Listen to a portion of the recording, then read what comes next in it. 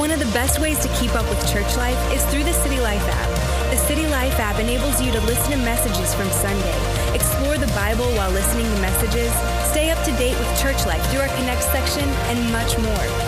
Download the City Life app in the App Store or Google Play Store today.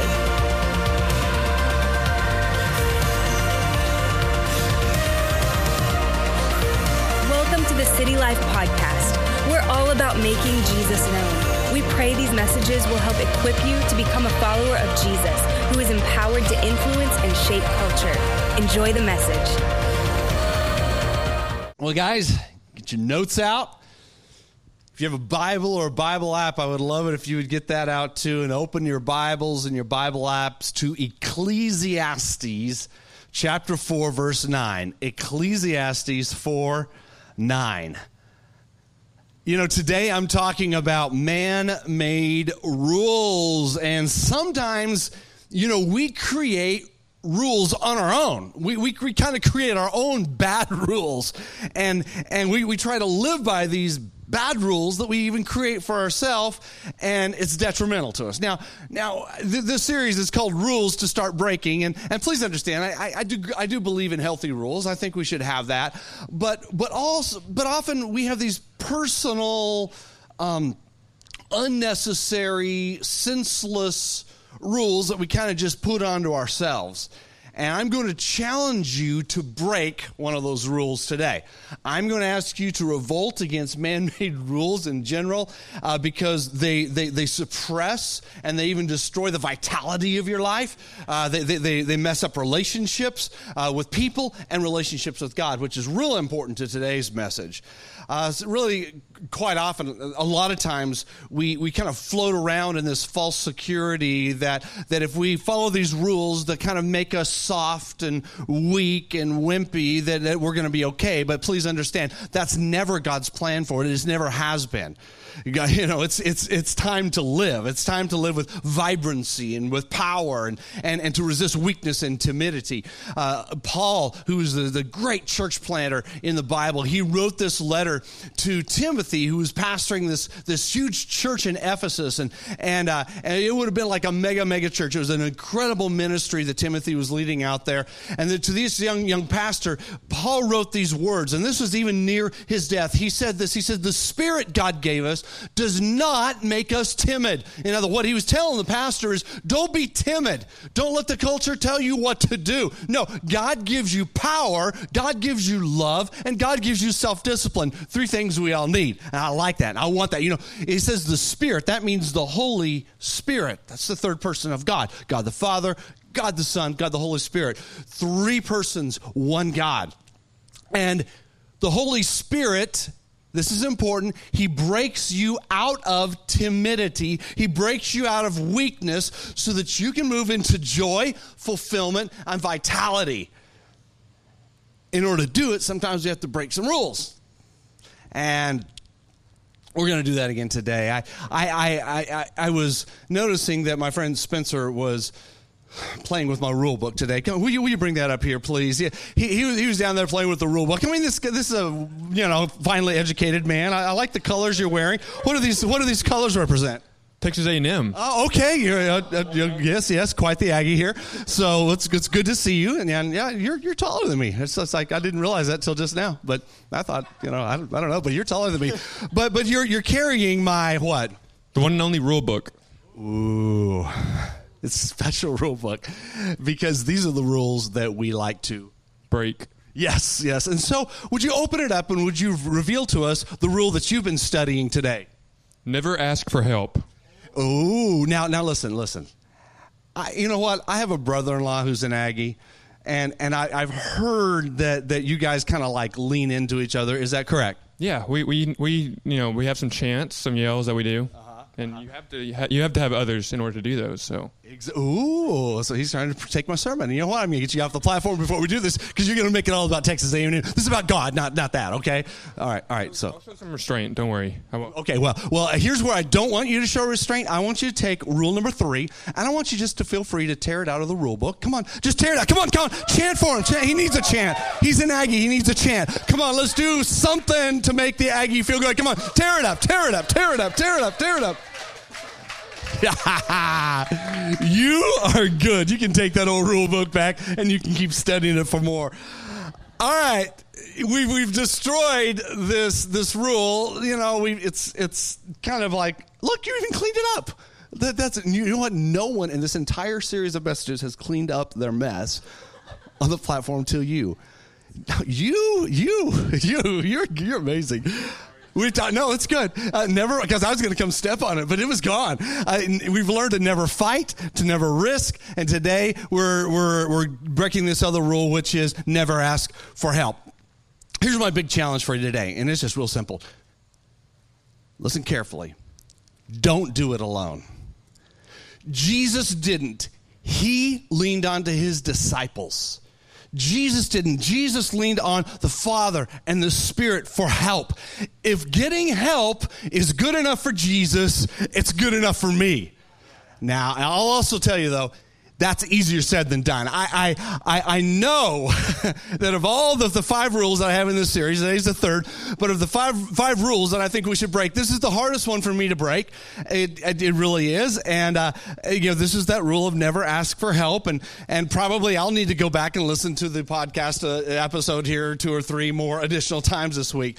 See, because when I was putting this together, my mind went back to this infamous moment that my boys will never let me forget. It was a time when I took my boys out on a Civil War fort island hopping vacation, just the guys, and it was camping and it was fun and it was there was a little bit of challenge to it, and there was this one barrier island that we went to, and there were these ruins of this old Civil War fort called Fort McCree. Have any of you guys been to Fort McCree? If you lift your hands, you're probably lying. Okay, because Fort McCree is just, it's ruins. I mean, there's nothing there. We found some cool stuff, but it's just an old ruins of an old fort that was there used by the Confederates during the Civil War, and so, but when we got out there to the island, you see, you can't drive out there. You have to really, the best way to get your supplies out there is to take it by boat or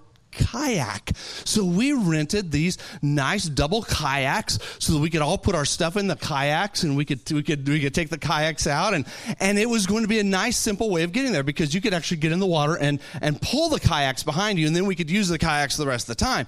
So that was the plan. We got the supplies way out there to the end of the island near the fort, and we set up camp, and it was great. We were having a good time, but during the time when we were out there, something began to happen a little strange. The wind started blowing. It was our last night out there, and the wind was blowing pretty hard. We didn't know it, but there was actually a tropical depression that was building into a tropical storm in the Gulf. Well, we're out there. We didn't have phones. We didn't have any way of hearing or knowing about anything. We just thought it seemed to be a little, windy.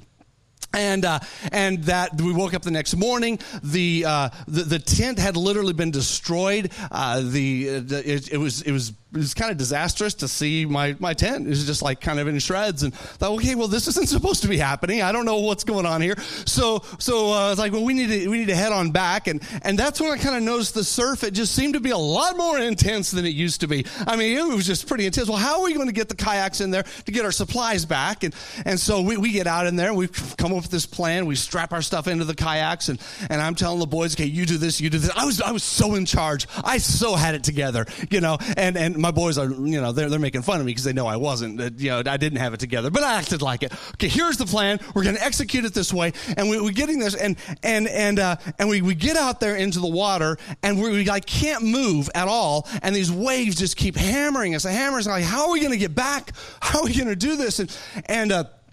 And then at one point, this huge wave just came over there, and it nailed me totally. I mean, it actually pushed me under, and I rammed my toes. I jammed my toes. They're still sore to this day. That happened 3 years ago. Thank you very much.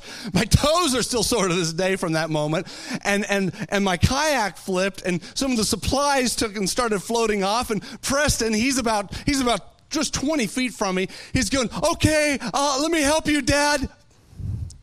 Let me help you, Dad. I looked at him, and I didn't realize it was that fierce at the moment. I said, don't! You stay away! I don't want your help! And he's like, what? I don't need your help! He kind of backed off and then just like, forget you. He came and helped me anyway. And then, oh, okay, thank you for helping me. I was like, what made me do that? What made me do that? You guys say, Tim, you're a messed up guy. I know that. I know I'm messed up. That's why I'm preaching this message to myself, is because we need one another. Ask for help, guys. When you ask for help, you actually build a connection. When you don't ask for help, you dismantle your connections. The word connect is important to us around here. We like that word because it has a lot to do with the relationship factor. Do you know that you actually deprive people around you, especially those who love you, when you don't ask for help? And in the end, everything is even worse off in your relationships. See, not asking for help really makes it all about your ego and your independence because you can do it on your own, Tim Woody. In fact, asking for help is a sign of strength, and it's not a sign of weakness. And you've heard this line so many times, someone saying to you, hey, let me know how I can help you. But you don't ever ask for that help. You know, you don't ever go back and say, well, here's what you can do. What are you actually telling the person who said, let me know how I can help you? You know, when a person says that, they're sincere, but you have the responsibility, not them, to follow up and to get the help they offered. See, it's a deception, and here's the deception, is that we want our lives to make a difference. But the deception is this, is that we prize independence and we prize self-sufficiency. And as, you know, we think like, well, isn't that what being an American is about? I mean, especially isn't that what being a Texan is about? And we judge ourselves and by determining like our own competence or our ability to master the world around us. If we can master the world around us, then we win. But that's not true. It doesn't work very well. In fact, it's a horrible formula for personal failure. We think like, well, if I just had enough time, I'll just be able to get the job done. And it could be it could be anything. It could be just driving to an unknown destination. It could be, closing a business deal. It may mean fixing a broken toilet at your house, which, I was like, I need help with that.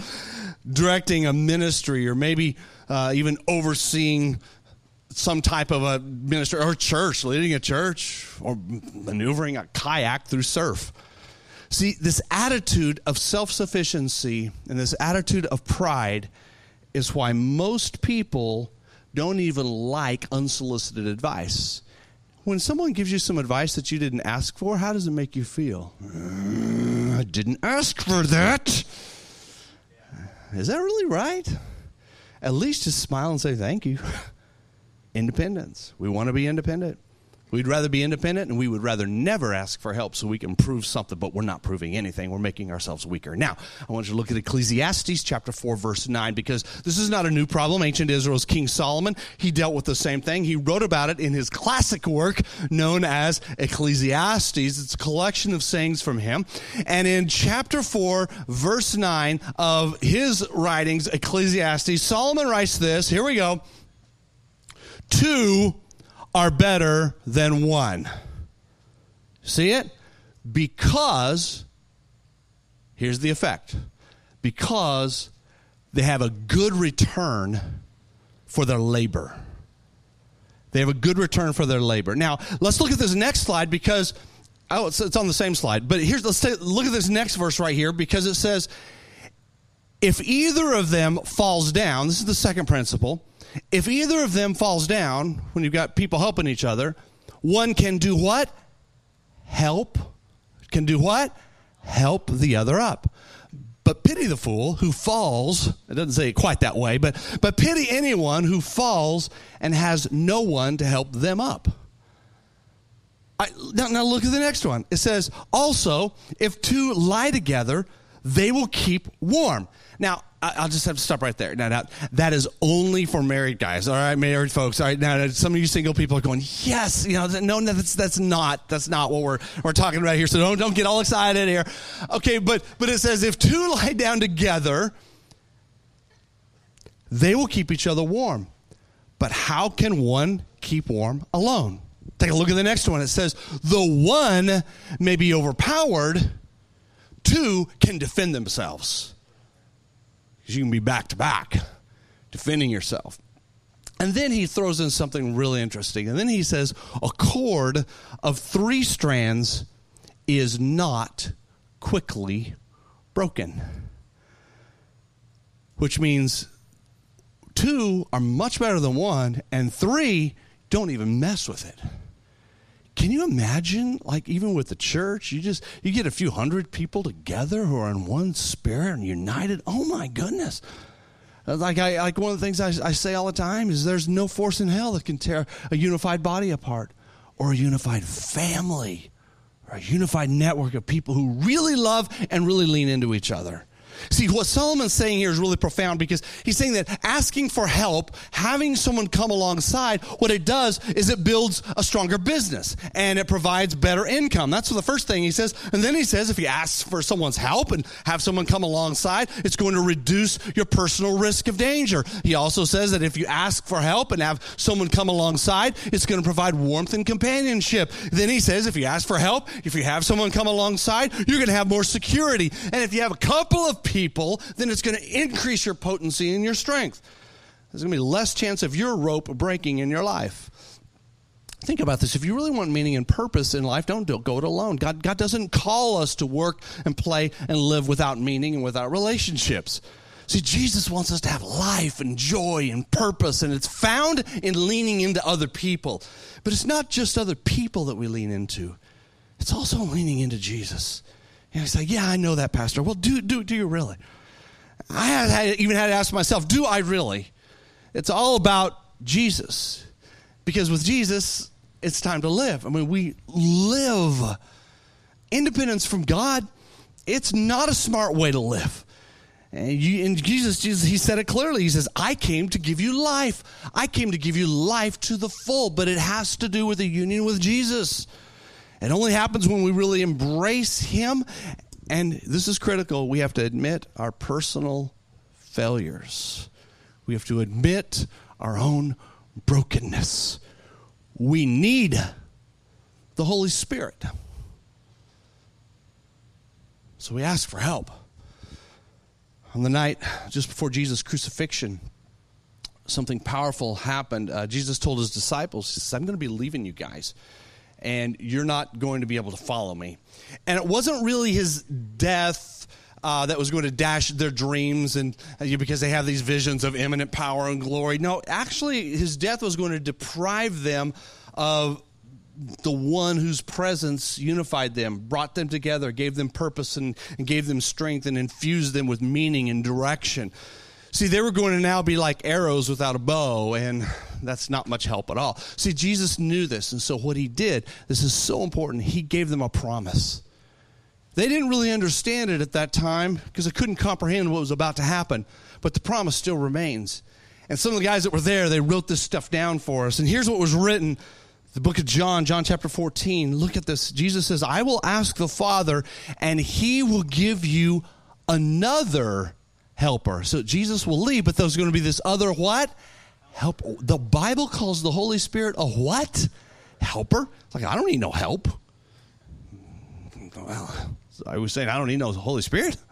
Like, no, I wouldn't mean that. Well, sometimes I think that's maybe what it means. I'll give you another helper that he may be what? With you forever. Now he goes on to say this. He explains it in a little more detail. He says, this is the Spirit. So now he's saying this is, the Holy Spirit, the Spirit of truth, whom the world cannot receive because it does not see him or know him. But you know him because he abides with you, and he will be what? In you. This is an internal dwelling presence of God in us, known as the Holy Spirit. Jesus explained that after his death and resurrection, God was going to actually come to live in them in the form of the Holy Spirit. The helper. The helper. Who's your best helper? It's the Holy Spirit. So God was actually going to be closer to his followers after Jesus left and the Holy Spirit came than ever before, because not only was the Holy Spirit going to be with them, the Holy Spirit was going to be in them, and it's the same for us today. Stop going it alone. Stop trying to prove things to yourself. The Holy Spirit is ready to flood you with his love and his power. Don't go it alone. I love the outdoors. I really do. It's just, I enjoy God's creation. It doesn't matter what season it is. Well, I don't like the cold stuff, but even the super hot stuff really doesn't bother me too much. I mean, just think about it. The poetic beauty of what I get to see and feel and touch and experience outdoors is really quite amazing. Some of my best sermon writing times comes from when I'm spending time outdoors. Maybe it's in a park, or I pitch a tent, or I sit in my backyard, and it's like God's stories. I mean, they're just like woven into nature all around us, and we just have to pause long enough to pay attention to it all, slow down, and experience it, because God speaks to us through nature constantly. You might say, well, there's not much nature here in the city. Oh, yeah, there's plenty. See, last week, Rebecca noticed in one of her rose bushes there was a little bird's nest, about 3 feet off the ground, that was being built, and it's like, well, who builds what? Bird builds a nest that low to the ground. And so she researched it, and it's like, oh, it's a mockingbird nest. Well, I got kind of interested in it at that point, and so her and I, we went on this research expedition about the mockingbird to understand this little element of God's creation that's right in our backyard. What can we learn from this? What's this all about? And I'm a good Texan. I know this, that the mockingbird is the state bird. Yeah, I'm all into that. Did you learn that at Texas A&M? Okay, good, making sure you did. And I also know this is that a mockingbird will mimic you, and they'll mimic your noises. I knew about that. But I also discovered some amazing parallels to what I'm preaching about today from studying these little birds. But some of the things about the mockingbirds, one thing about it is that you recognize a mockingbird by its long tail. It's a beautiful bird, and even when its wings go out, it has these white patches. But they are so persistent in their singing. In fact, I've heard them all of my life in Texas. Typically, it's the first bird that you're going to hear in the morning. It's making all these different noises. That's the mockingbird. And they're very, very famous for that. In fact, in my research, I discovered they can mimic over 50 different bird songs. Ooh, can you? Didn't think so. But what I loved about the mockingbird is, even as a child, I would make repeated noises attempting to get a mockingbird to make that same noise. And it's so funny, because when I'm alone, I still do it. I still try to get the mockingbirds to make my noise, and I just feel so good when they do it. And they'll listen, and they'll try. They'll listen. And if you've never done that, you are missing out on life. That's all I have to say. I don't even know if you're a Texan, okay? And I say, but I live in the city. Well, there is no excuse. Because even just a few minutes ago, I was walking with Devin over to my car, over here in the City Life Partners parking, and we were walking over there, and I was like, listen. He goes, listen to what? I said, listen to the birds. Listen, they're everywhere. Hear that? That's a mockingbird. Hear that? That's a mockingbird. Oh, look up there. That's a mockingbird. And it's like, what are these birds doing in the city? They're everywhere. They're all around us. Well, I found out that they actually thrive better in the city than in the country, because they use the ambient light of the city to keep hunting for food even after it gets dark, where the birds can't do that anymore. Mockingbird, it imitates all types of sounds. I found out that they will imitate rusty hinges. They'll imitate like whistling, cackling hens, even dogs barking. Here's something incredible, is that when they do electronic analysis, I don't know what kind of analysis, but this is what it's called, electronic analysis on the original sound and the sound of the mockingbird imitating it, the electronic analysis cannot even tell a difference. Is that cool? Between the mockingbird and the original sound. But what's amazing, what I discovered about the mockingbird this past week, is that God gives us some life lessons if we'll just pay attention to it. Because Rebecca, she took the nest down, and we can't have this right here in the yard, but then the next day she came back and the nest was there again. Impossible. What we found out is that these mockingbirds have relational bonds that are powerful. In fact, the male and the female are monogamous in their relationship with one another for life. They find one another and they work together. The male and the female build the nest together. The male and the female feed the chicks together. And because of that, because of their diligence of working together, the mockingbird typically produces nests about 4 times annually. See, maybe the mockingbirds were reading what Solomon said in the Bible. I don't know, but they're these audacious birds. In fact, they will protect each other fiercely.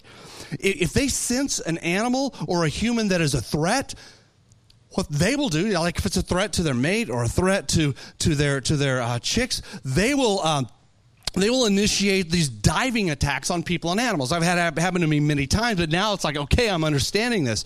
In fact, if they feel the threat is strong enough, what they do is they make a very unique sound that calls other mockingbirds in the area, and the mockingbirds will come in, and it's like Alfred Hitchcock, the birds, all of a sudden, because they will come after you.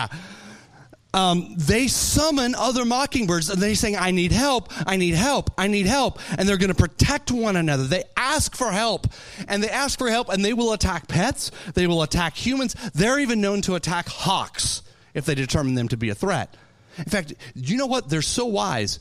They somehow tell each other this, is that they're able to determine which humans and which animals are a threat based upon whether they've seen them messing with them before. Now, I think my wife at this point is a threat. She had better watch out when she's in the backyard. I'm not a threat. They'll like me. But they can identify the different humans and different animals, and they will come at you if they even just see you. I'm telling you guys, these are some of the most interdependent birds that exist. My Texas state bird. And it's amazing that they thrive in these urban environments, and I can see why. But let me ask you, are you thriving in your urban environment? Are you? Maybe we need to take a lesson from the mockingbird. See, there's something else about the mockingbird that makes it powerful.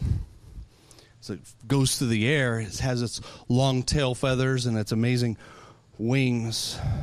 But it rides the wind and maneuvers like few other birds. And it would all be impossible if it didn't have the help of the air. See, they catch the air and they sail through it, and they steer and they brake with their tail feathers using the wind, using the air.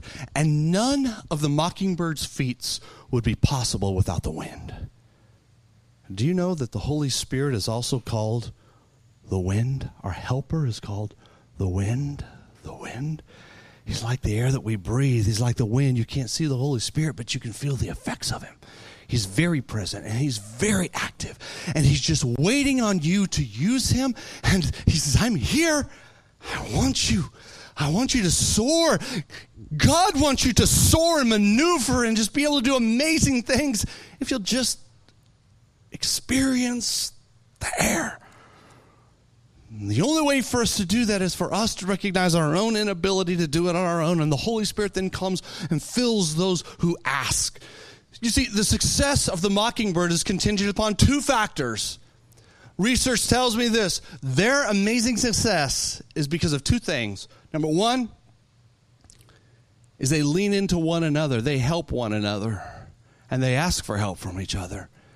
And they also utilize the air and the wind like few other birds. Our success is contingent upon two things as well.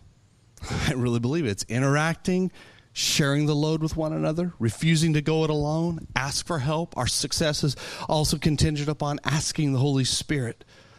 That's why I'm so passionate about the church. The church provides family and caring relationships. And this is where people are going to believe in you when you can't even believe in yourself. And that's part of what the church is for. That's why we have ministries called connect groups, where you can find your family, someone who's going to love you in a different level than even your family would.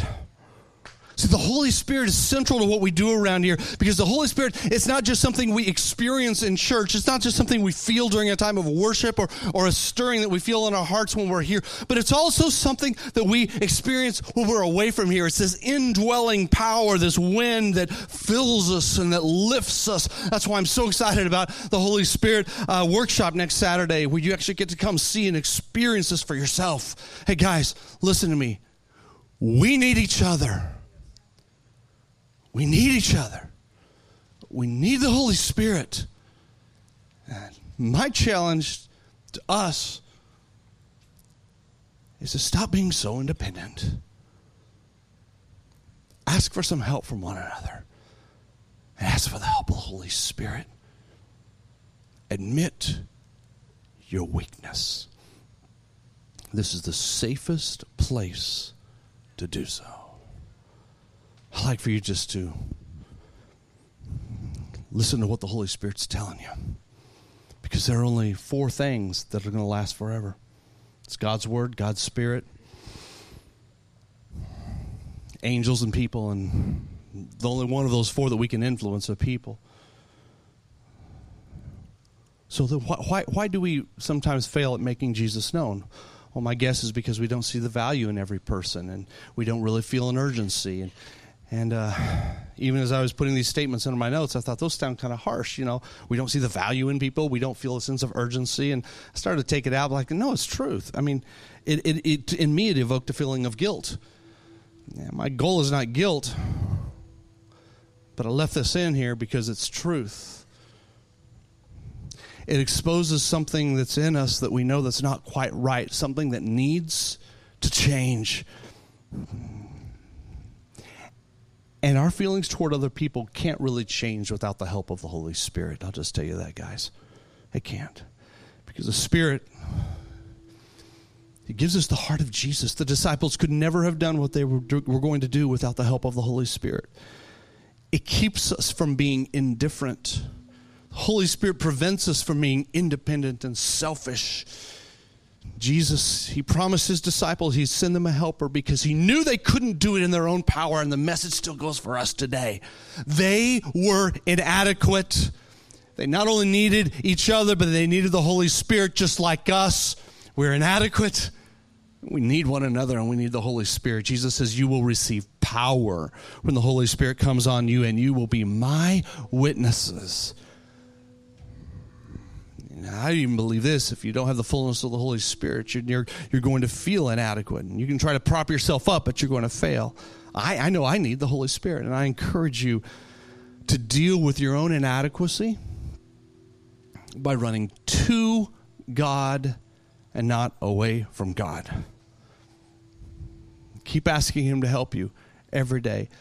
Ask the Spirit who lives in you to fill you even greater with compassion.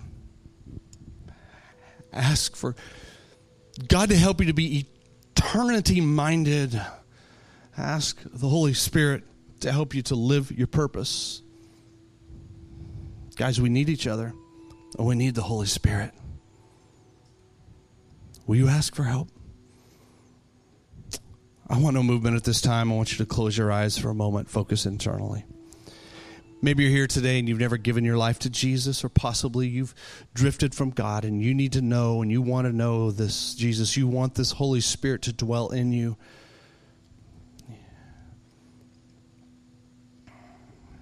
You want a new beginning. I'm going to give you an opportunity to respond just by lifting your hand if that's you this morning, and you want to make the statement of today of I need the help of God. I need Jesus. I want my sins forgiven. I want to set my feet on this path toward eternal life. At the count of 3, I'm going to ask you to lift your hand so I can connect my faith with yours. And then we will all pray together. Would you do that? You need Jesus today? Would you just lift your hand for me at the count of 3? 1, 2, 3. Lift it high so I can see it. Thank you, thank you, thank you, thank you. Who else? Thank you. Thank you. You can put your hands down, guys.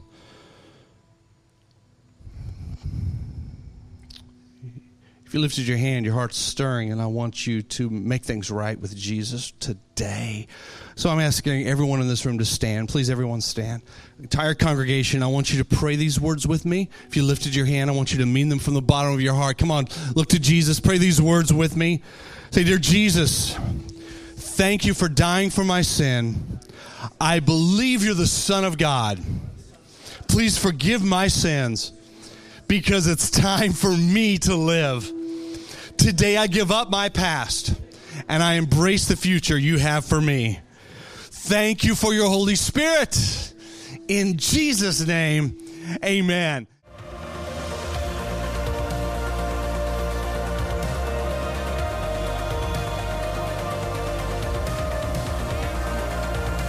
Thank you for listening to this week's message from City Life Church. You can keep in touch with what is coming this season through social media and our City Life app. And Sunday, our favorite day of the week, is on its way. We hope to see you at City Life.